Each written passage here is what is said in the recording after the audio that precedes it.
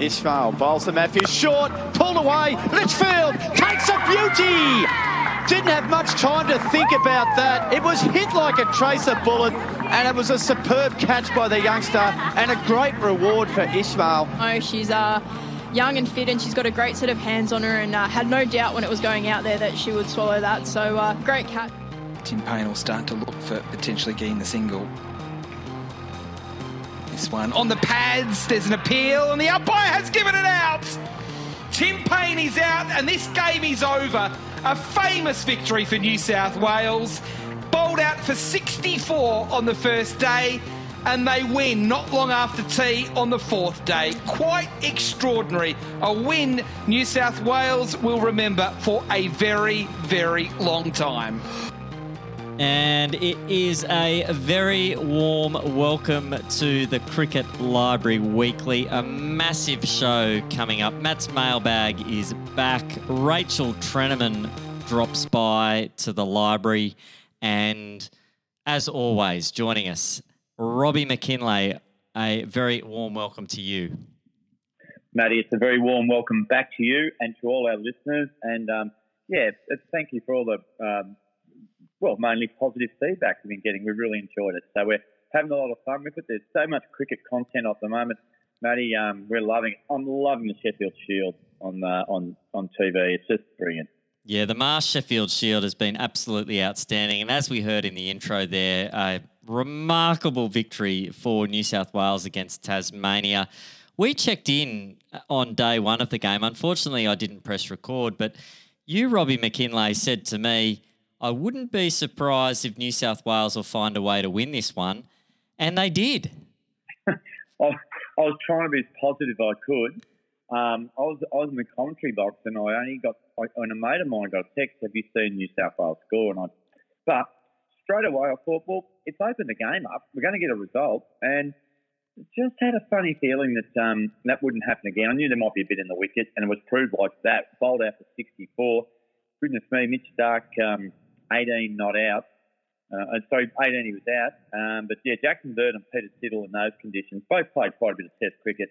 Were hard to handle, but I think it was New South Wales' third lowest score. It was the third lowest score, their third lowest score in Shield history. So yeah, but I reckon Tasmania actually lost it in their first innings. That might sound funny when they outscored New South Wales by a fair bit, but 239 wasn't enough. Jordan Silk, ex-New South Wales, 106 led the way. But they really should have made New South Wales pay heavier, I thought, Matty. Yeah, definitely, Robbie. Not the kind of lead you needed in that situation. They really needed to pile on 350, 400 Correct. To just bat New South Wales totally out of the game. Unfortunately for them, they weren't able to do that. Sean Abbott, simply outstanding, 21.1 overs, 4 for 33. Leading the way with the wickets there. And then New South Wales in their second innings, it was a run fest.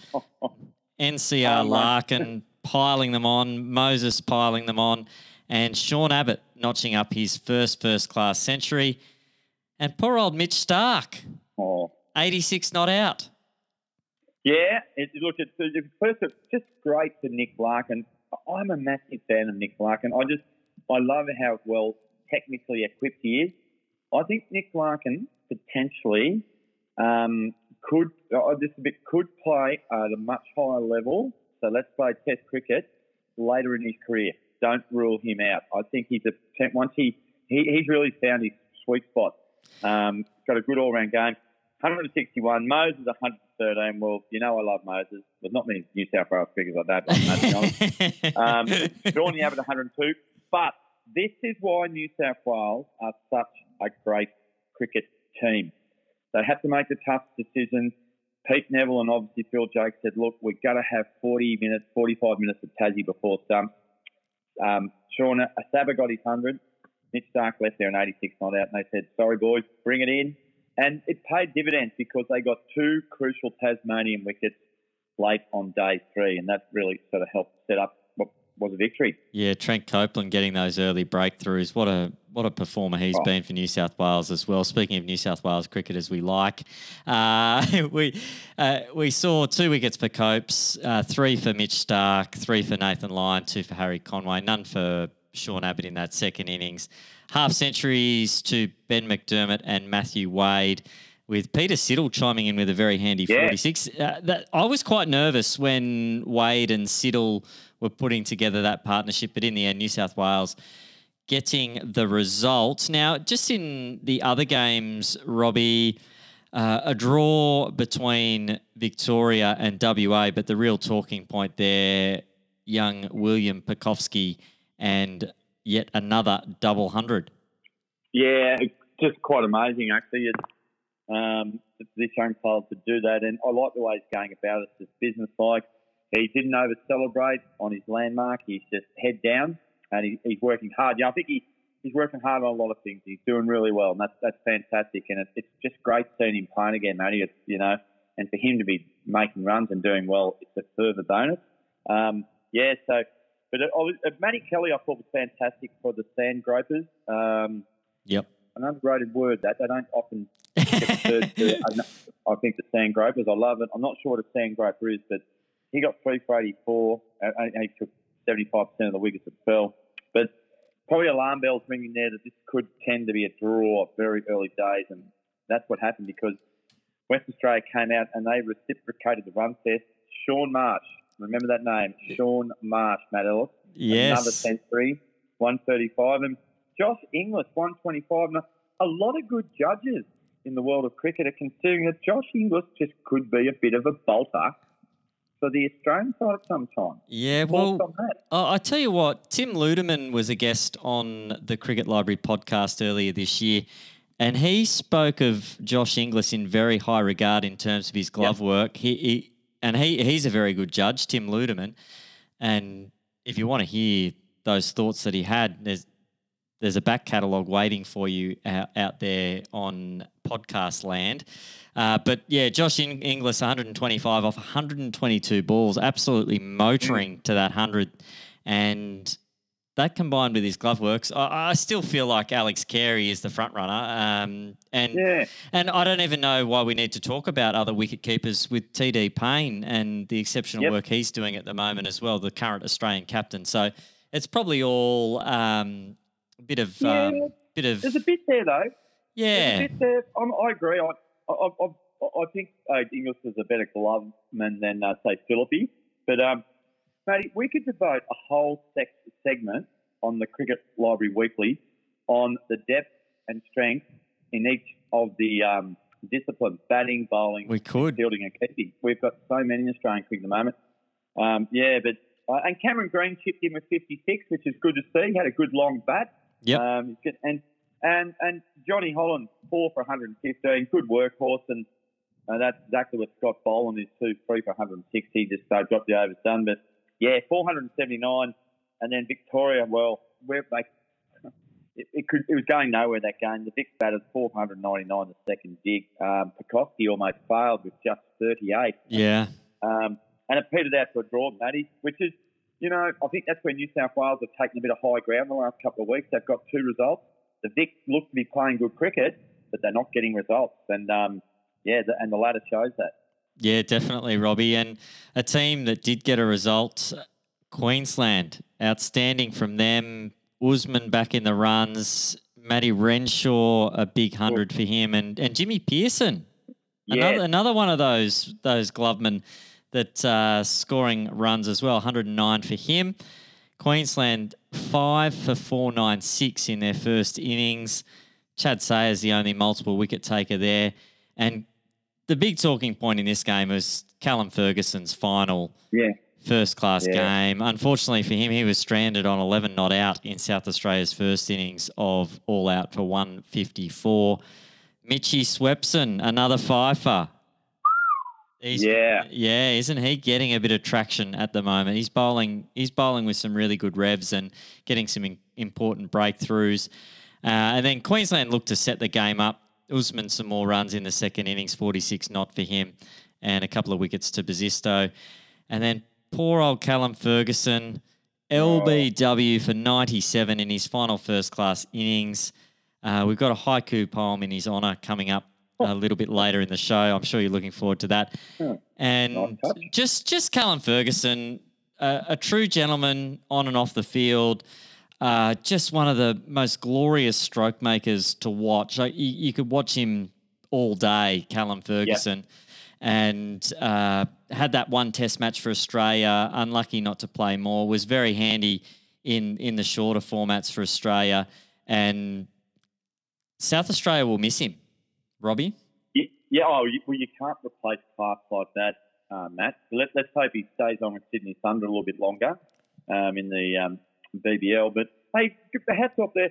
Look, South Australia, mate, if you reflect back on their season so far, their 4 Shield matches, if they could just find that second innings form in the first innings with the bat, they would, going to put themselves in good position. They pushed hard for almost an unlikely victory there at one stage, but they lost too many wickets played. Yeah, but Harry Nielsen, him 114, he continues to impress. Another lad that is a bit of a workhorse, Mark Steckety, 4 for 43 off 28 overs, and your boy Mitch Swepson, he bowled 52 overs in that second innings, took 3 for 127, and has deserved to get his spot in the Australian Test squad that was announced not long ago. Absolutely, Robbie. And interestingly with Mitch Swepson, I think he went his first 50 overs in that innings without a wicket, and then he just spun the tail out. He skittled them out. I was watching that game via cricket.com.au after work, and I was just salivating at the work of Mitch Swepson. And 50 overs, just very, very patient bowling. And then when the time came, he got the job done. Sayers a well-made 46 at the end, but then young Wes Agar and Lloyd Pope survived 5 balls between them. So a good victory there for Queensland. And no Sheffield Shield for a while, Robbie. And that means we'll be talking about other important matters. And one of those is the WBBL. And how about we have a listen to your chat with Rachel Trenaman? Yeah, I'd love to. Great to catch up with Rachel. Got her on Thursday, the day after their loss to Brisbane Heat. They've got, as she'll mention, they've got a big game coming up on Sunday against the Melbourne Stars. It's 1v2, but it was nice to catch up with young Rachel, and she had some interesting things to say. As the WBBL 06 season hits the halfway mark of the season, a Wagga cricketer, Rachel Trenaman, continues to progress through the ranks and is playing a big part in the Sydney Thunder's great start to the season. And that person is 19-year-old Rachel Trenaman, and she has kindly joined us for a chat. It's a very warm welcome to you, Rachel, to the Cricket Library Weekly. G'day, thanks for having me, Robbie. Pleasure. Always good to have a fellow Riverina person to have a chat with, Rach. We've got a lot in common, that beautiful part of the world. And I tell you what, it has been a great start to the Thunder. I know it was a little bit disappointing just losing the game last night to the Heat, but you're still in second position and you've got to be happy with that. Yeah, for sure. I think we've had a ripper start to the competition and, made many improvements on what was probably a little bit of a disappointing campaign last year. And I think, we stalled a little bit at the start of this season, not playing the first 2 games, having to wash out. But it's been nice to be on the park and, play the cricket that we want to play at Sydney Thunder, and as individuals we want to showcase. Yeah, look, Rachel, I noticed you've made some 3 really handy contributions, 38 versus the Heat in the first game against them, 26 against the Renegades, and another 27 last night. So you're getting there, but I guess you'd love to convert one of those into a half century plus.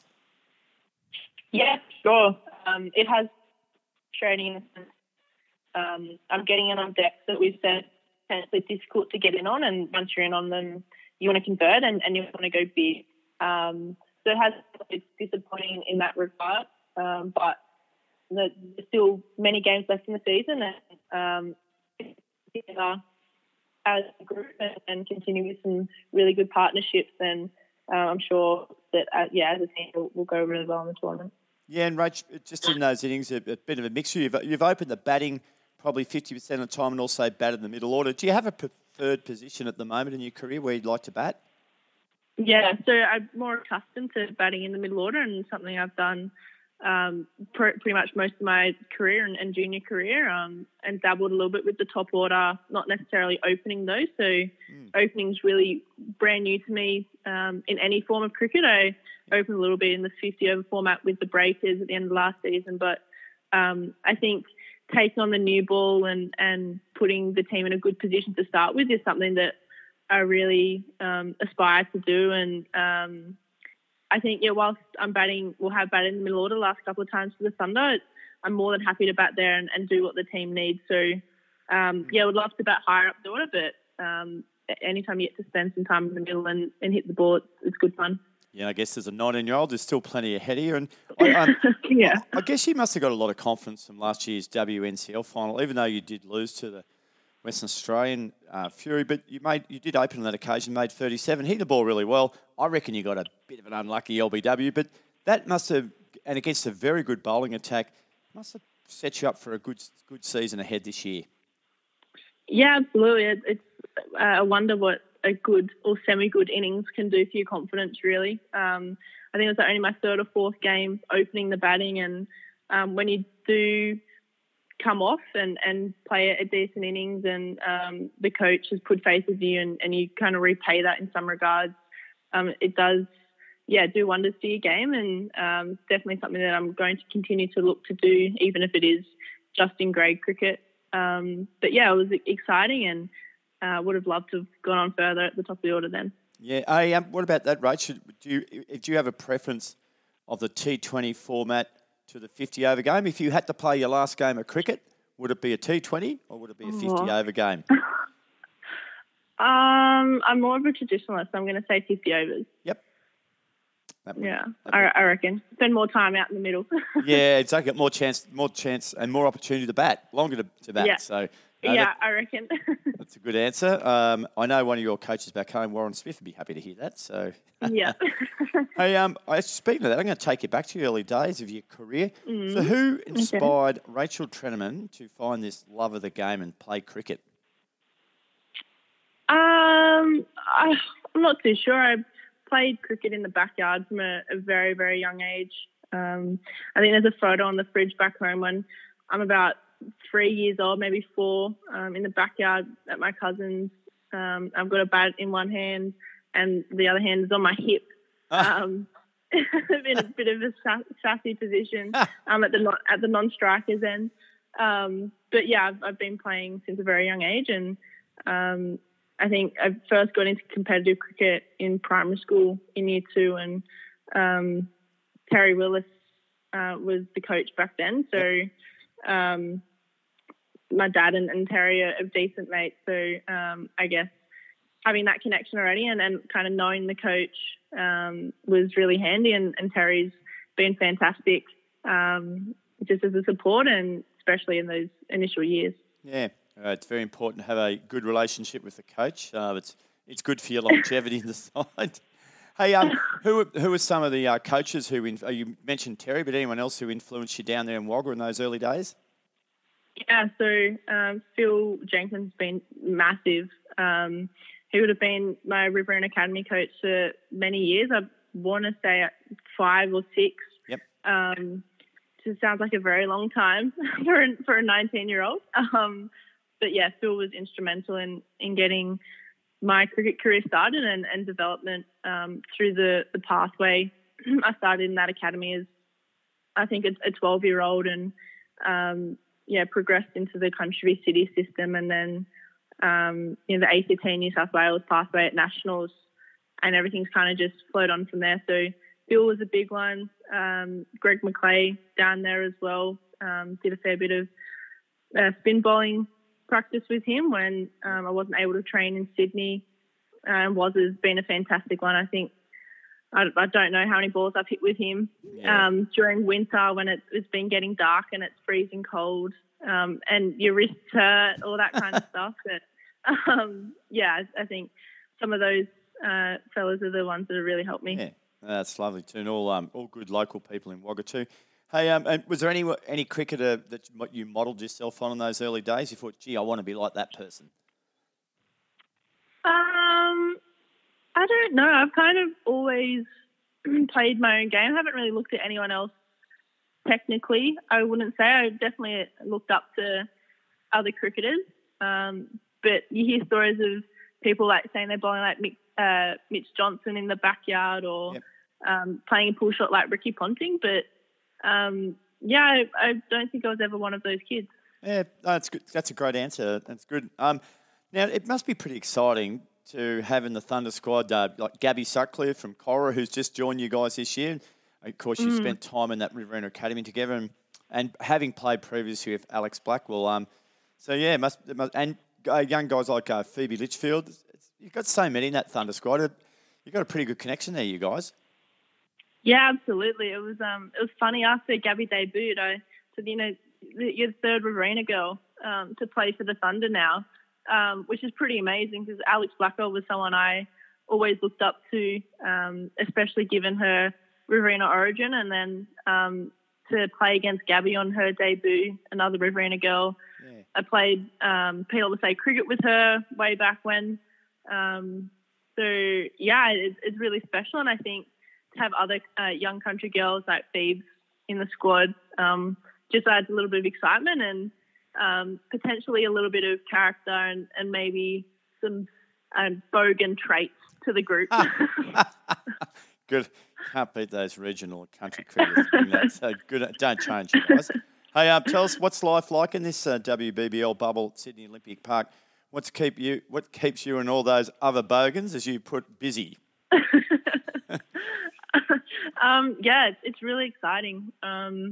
It's definitely something new. I mean, in past seasons, especially Big Bash, you fly into a city, you play the game, and then you fly out the next day or even that night. So you don't really stick around and socialise with other teams. And because it is such a condensed period, normally you probably lapse that time with your own teammates because you are training and then you're back home kind of thing. So it's a very nice environment to be able to socialise with both your own teammates and people from other teams. Up on level 9, the more rowdy of the Sydney Thunder floors, I must admit. I'm quite a quiet person, so I've somehow been stitched up there. But we've got a couple of puzzles. We play lots of card games. There's a couple of pranks going around, and we've also got some golf clubs and balls for chip. Might I add, they're only left-handed clubs though because they're Phoebes. So I've been practicing my left-handed golf game. Is that for practicing the reverse sweep in the future? Who knows? Well, I mean, Phoebes is a hockey player, so she's very good at playing left-handed or right-handed. Yep. But anything left-handed for me, I'm pretty used to that. So I've got to watch I don't put a hole in the walls.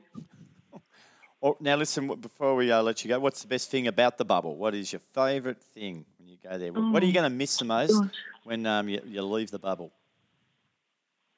I think I'm going to miss the fact that I don't have to cook dinner and that I have to clean up.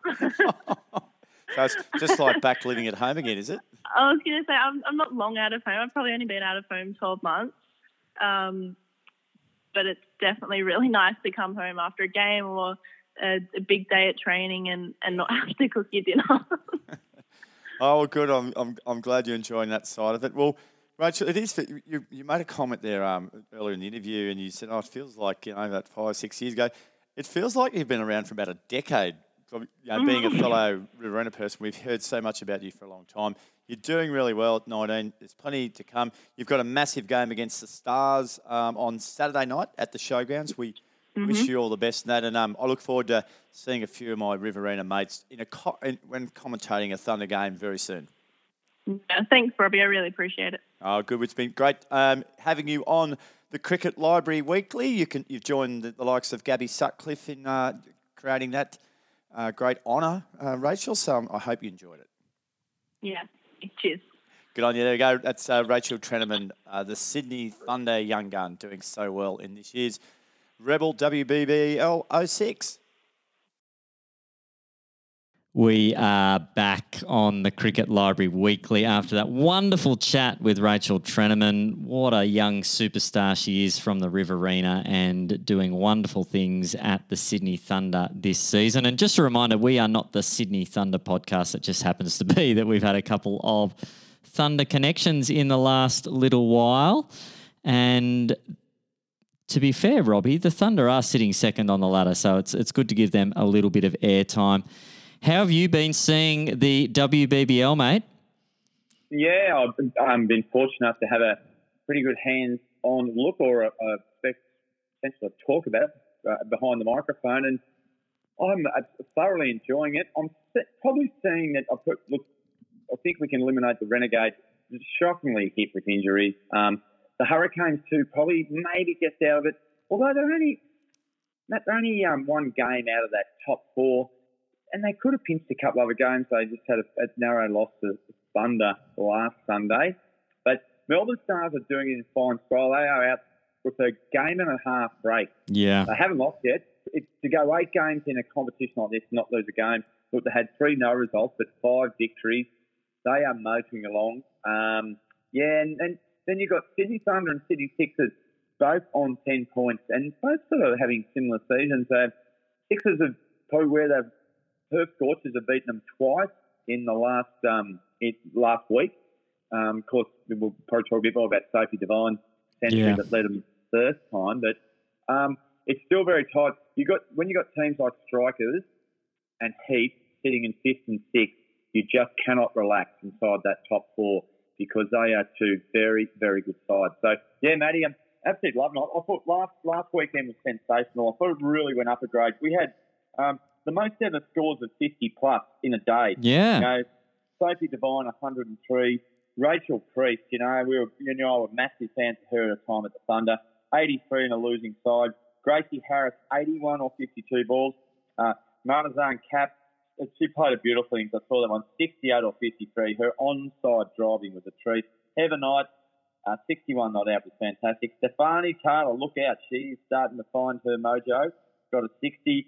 Beth Mooney, her partnership, she made 60. Her partnership with Sophie Devine was some of the best batting I've watched for a long time. Any form of cricket. They're running between wickets. Absolutely brilliant. And then, of course, Meg Lanning, 54 off 25. She just showed another side of her game.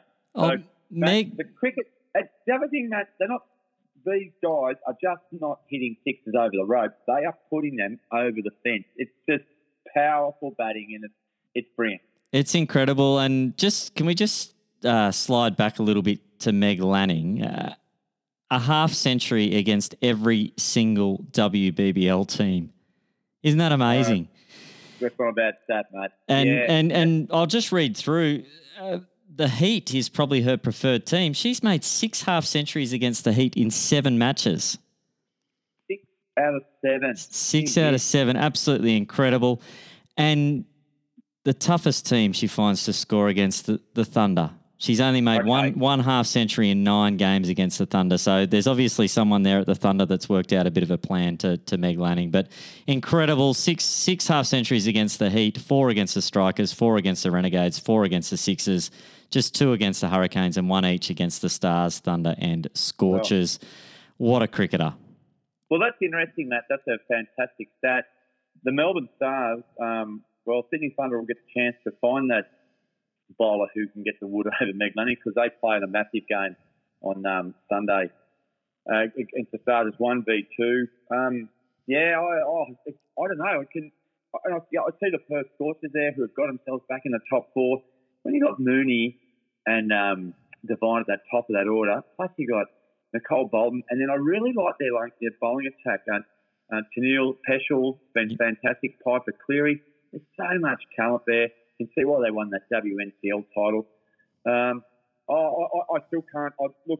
Melbourne Stars at the moment to me because of their top 3 batters, Elise Villani, Meg Lanning, and Mignon Dupree. Oh, how good is Mignon Dupree going at the moment, just quietly? Well, I won't let the name out of the cat out of the bag, but an incredibly well-respected person involved in the WBBL. I think she may just be the best batsman in the comp. Now, that is saying something.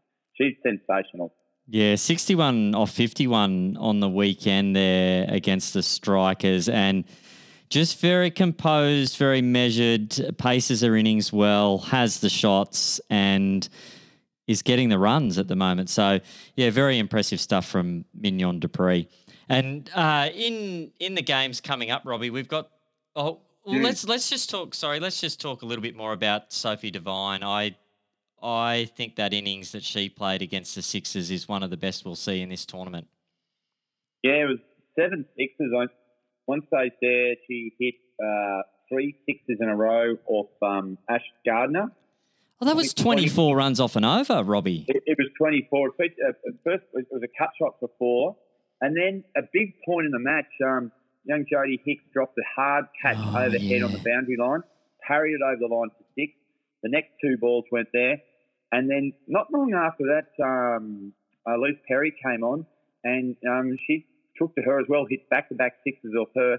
But for mine, one of the best shots was that back foot punch over cover, point to 6. It was just amazing. And it was the running between wickets between her and Beth Mooney, mate, it was just unbelievable because it took it to another level. Their understanding and their commitment to the run, just, you know, they knew it. They know each other backwards for some reason. It's just, incredible stuff. Beautiful innings, 103. I remember watching Beth Mooney make 100 in an ODI in Canberra. You were with me on that occasion. Yeah. Was a brilliant innings. But this one there was right up with it. And Danny White the same night, I think, might have turned up as well. Yeah, you're spot on there, Robbie. It'll go down the records, Matt, for sure. And any other performances of note from your time there? Rachel Priest, wasn't she good against the Thunder? Oh. Not able to get them across the line in the end. Some incredible death bowling from Hannah Darlington there. Really admire the fact that the skipper backed Hannah Darlington to bowl that last over. Heather Knight was probably the obvious option at the time in that she'd bowled so well in the over before. And we all expected Heather Knight to just come on and bowl. But no, Rachel Haynes backed a youngster and she executed well in that final over to ensure a victory, a one-run victory, a very exciting one-run victory for the Thunder in that one against the Hurricanes. Yeah, but Heather Knight almost became an accidental hero in that match. So they tried to spin the over before with Rachel Trenaman and she went for over a dozen. So they brought Heather Knight on and she picked up a couple of wickets. She took a brilliant catch running against the fly of the ball, but she did something else. She's made a brilliant stop in the field that saved 4 runs. It might have even been, I'm just trying to remember the Hurricanes batsman that hit the ball. And it was going through before, but she dived in the covers and saved 4 runs. And in the end, it was a 1-run result. And the other thing I've got to say, the fielding of Phoebe Litchfield was just outstanding, Matty. That catch, catch to get rid of Hayley Matthews, we played it in the intro of the program. That was absolutely incredible. Really good to see the younger players and how well they move in the field and how many runs they do save out there. Unfortunately, though, the Thunder, I shouldn't say unfortunately, because we've got a lot of loyal Queensland listeners as well. So well done, Brisbane Heat fans out there. The Thunder 9 for 111. Unable to restrict the Brisbane Heat 2 for 115. Robbie, Georgia Redmayne 59. And the Thunder just not able to get the job done. 4 wickets for guess who? Amelia Kerr. Leg spinner alert. Yep, correct. Bowled beautifully. Matty, I'll tell you what. This is how much I enjoy my Rebel WBBL. State of Origin was on last night. Guess what I watched? Oh, I've got a feeling you were doing similar to me. I was the cricket. I was keeping my eye on the Thunder game very closely indeed. And I really enjoyed Georgia Redmayne's innings. She's a bit of an underrated player, or not a forgotten player in Australian cricket, but gosh, she's a beautiful player. I love the left-handers, Matt, as you know. They just got that little bit of class about them when they punch the ball through the offside. Brisbane Heat are still a force, Matt Ellis.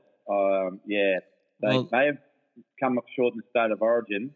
In fact, copped a darn good thrashing.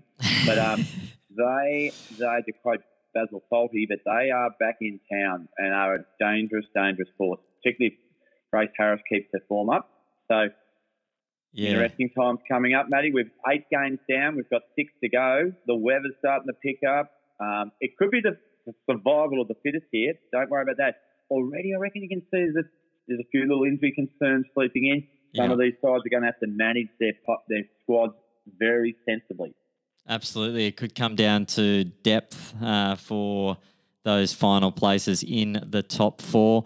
Well, Robbie, we're going to move on and we'll have a look at the WBBL again next week, no doubt, because you're down there calling. Just quickly, which games can we catch you in commentary this weekend?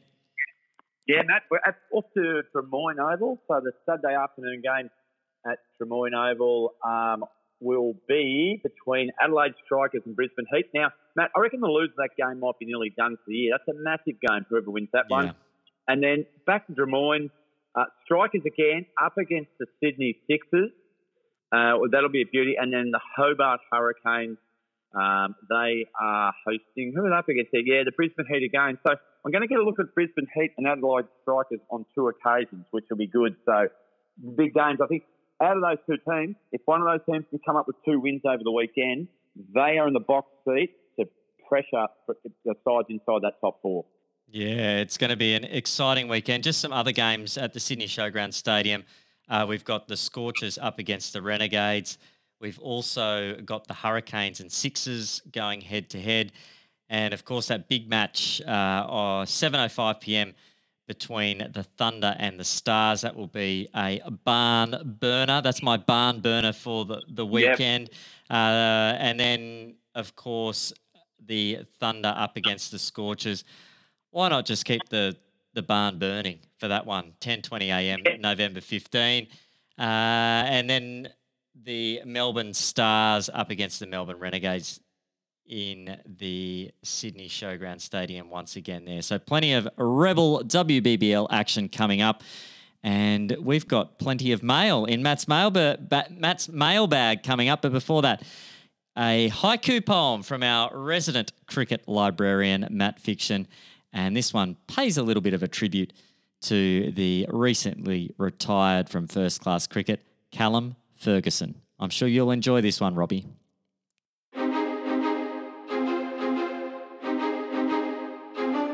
Callum Ferguson. Love to watch him bat all day. Graceful at the crease.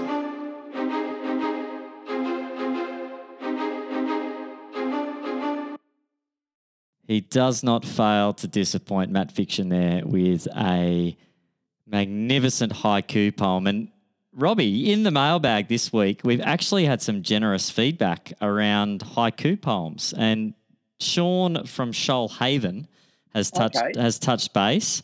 And he says, I've never heard of a haiku until Matt Fiction's haiku poems. And he's given us one for the show. Are you ready for it? Haven't he? I haven't got Matt Fiction here with us at the moment, but I'll read it out. You do it. Matt Fiction would probably do it better justice than I can, being an experienced give it a go, Matt. haiku reader. So here we go. Matt's mailbag is full. Guests are ready to go. Robbie loves his stats. I think that's pretty good. Sean from How good Shoalhaven. is that? So I hope you enjoy that, Sean. Sean, you've been well done, Sean. listening to that. And Robbie, I understand we've got some other mail has dropped in from Narromine. Did you pick that up? Well, I'm not sure how it got delivered, but I've collected it. But on the front of the postcard, I think it's a tiger moth. Yeah, okay. The old tiger moth. I'm not sure I want to jump in it now just looking at it, but I guess it served its purpose at the time, but it looks a bit flimsy to me, Matty. But anyway. Yeah, there's a lot of light planes. There's an airport just out of Narromine. A lot of aircraft enthusiasts out that way. There's a lot of pigeon enthusiasts out that way. And Glenn McGrath as well, obviously a magnificent set of cricket nets there. Named after G.D. McGrath, and of course the statue of Glenn McGrath in Narromine. Well, hang a minute. You've just aligned Narromine as a place of pigeons. Is that Glenn McGrath? Is that how got his nickname, Pigeon? I don't think so. I don't think so. But Isn't that quite bizarre? yeah, might get the research team onto that. I thought it was more to do with the shape of his legs than the pigeon races that happen in Narromine. But someone might draw that to our attention. Matt, is there an annual day set aside in the calendar for the pigeon races in Narromine? Yeah, they actually do it as a fundraiser for the McGrath Foundation. Beautiful. There's a gentleman from Trangie who organises it, and it happens during the Sydney Test most years. They'll do a little pigeon race. Are you telling me, do any of the pigeons dress in pink for the race? Oh, I can't confirm or deny that, Robbie, but they certainly do a lot of fundraising around it, and there's a lot of a lot of goodwill that comes out of those pigeon races there in Narromine. But we'd better get on to our question, Robbie. Yeah, what's the What's the story here? Who have we got, and what do they want to know? All right, we've had this one's come in from Narromine from A.E. Norton. That's not. What's the antivirus on the computer? Norton antivirus. Do you reckon it could be? Well, I don't know. Well, the level of this question would suggest maybe not. Well, because I'm tipping you're not going to get a computer virus from sending a postcard. No. Well, especially out of the Tiger Mine. Airmail. But anyway, look, A.E. Norton, you were talking about Glenn McGrath before. Yeah. Is he the guy at Victoria Park, Dubbo, a couple of years ago in a charity game or one of those SCG Cups? Did he hit Glenn McGrath at 6 over cover? I've seen that video circulating on socials. Oh, I was actually ground announcing that night at the magnificent Victoria Park number 1 Dubbo, and it is possible. I'm not sure if it is the same Norton, but there was a Norton who did play a cover drive and took the aerial route against the great GD McGrath. So I can't confirm that, but let's get on to the question and see how we go here. It's a beauty. Now I need you to be involved with this with an answer. Okay. G'day, MJ Ellis and RB McKinley. Long-time listener, first-time writer. How good. And there's a few clues that it might be the first time he's tried to write here too. I'm just trying to decipher this. Could each one of you name one country cricket ground or town that you would love to play on or commentate or spectate at? Oh, gee. If possible, please name both a venue you have previously attended and a town or a ground you have never visited. Regards, A.E. Norton, Narromine. Okay. Well, I'll tell you what. Speaking of Narromine, I've hit 2 sixes in Narromine. I've hit 9 sixes in my career, 2 of them in Narromine. So that's a ground. Wow. That's a ground that I enjoy playing on. Is it a big ground, Matt? Oh, massive, huge, massive. Oh, of course it is. I found the boundary behind square and found it at mid-on as well. But that one, I think I might have hit the fence on the full both times, actually. No. The one behind square went over the fence, and the one down to mid-on hit the fence on the full. But anyway, Narromine's a great little cricket ground there. But I think I will butter you up here, Robbie. I've never been to Lavington Sports Ground. And it is a premier facility. Well, it's got the grand opening in 2 weeks' time, and it's had renovations on it, under lights. It hosted the Zimbabwe versus England World Cup match where the Harare was that Edo Brandes? The Harare chicken farmer cut a sway through the English top order that had Graham Gooch, Botham. Gee whiz, it was a good side, and there was over 15,000 people packed into that ground on that day. And I can tell you there was 14,900 and about 80 barracking for Zimbabwe, and 20, the England squad and connections were barracking themselves. But it was a big day. They got up. That was a massive upset, yeah. So, and to play there under lights is fantastic. So, look, Matt, I can understand if that's your a place you'd like to play, and we might be able to arrange something like that to get you on that ground. Could we have like a Cricket Library Invitational 11? Certainly can. We can do anything. We can send out the invites via Australia Post. Yeah, I'll just tell you quickly another good ground. Where I did get to commentate was the magnificent Wade Park in Orange. That is that is like a bowling green out there. And Sydney Thunder played Hong Kong there a few years back, and it was a wonderful spectacle. Plenty of the locals came down to take part in that. So that'd be on my list. And can't go past Victoria Park number 1 in Dubbo either, just quietly. I've hit a couple of sixes there too. But now that the bike track's gone, that might be out of my reach. The boundaries have got a little bit bigger. So, they're my selections, Robbie. What about you, mate? Yeah, I'd say my favourite one was probably Lavington to play on. The ground I'd love to play on, I've been there, I've watched games there and done a little bit of coaching there previously in the pathways. I'd love to have a game on Bradman Oval. Oh, yes. Yeah, absolutely, mate. I'd love to do that. So if Rena Hall or someone's listening, or PA Broccoli up in that region, if you could just finalise that before I chuck the willow away, that'd be lovely. But that's such a great place, such history and history. Or maybe even a game at Mossvale where Don Bradman played. I've been lucky enough to play a bit of cricket. I've played at Cootamundra where Don Bradman was born. Yep. Albert Park, Cootamundra is a beautiful ground. It's got the picket fence, Matt, which always adds to the ground. But, yeah, that's a great question from A.E. Norton. And, it looks like a bit of action in the mailbag. I think there might be a few more on the way.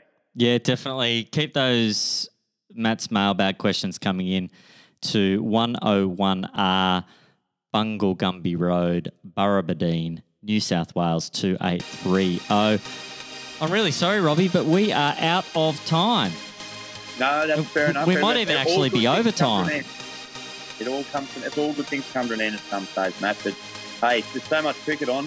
We'll be back ready and do it again next week. Absolutely, Robbie. Have a great weekend calling the action in the Rebel WBBL. I'll be tuning in, no doubt, and looking forward to catching up at the same time next week. This has been Matt Ellis and Robbie McKinlay for the Cricket Library Weekly. Bye for now.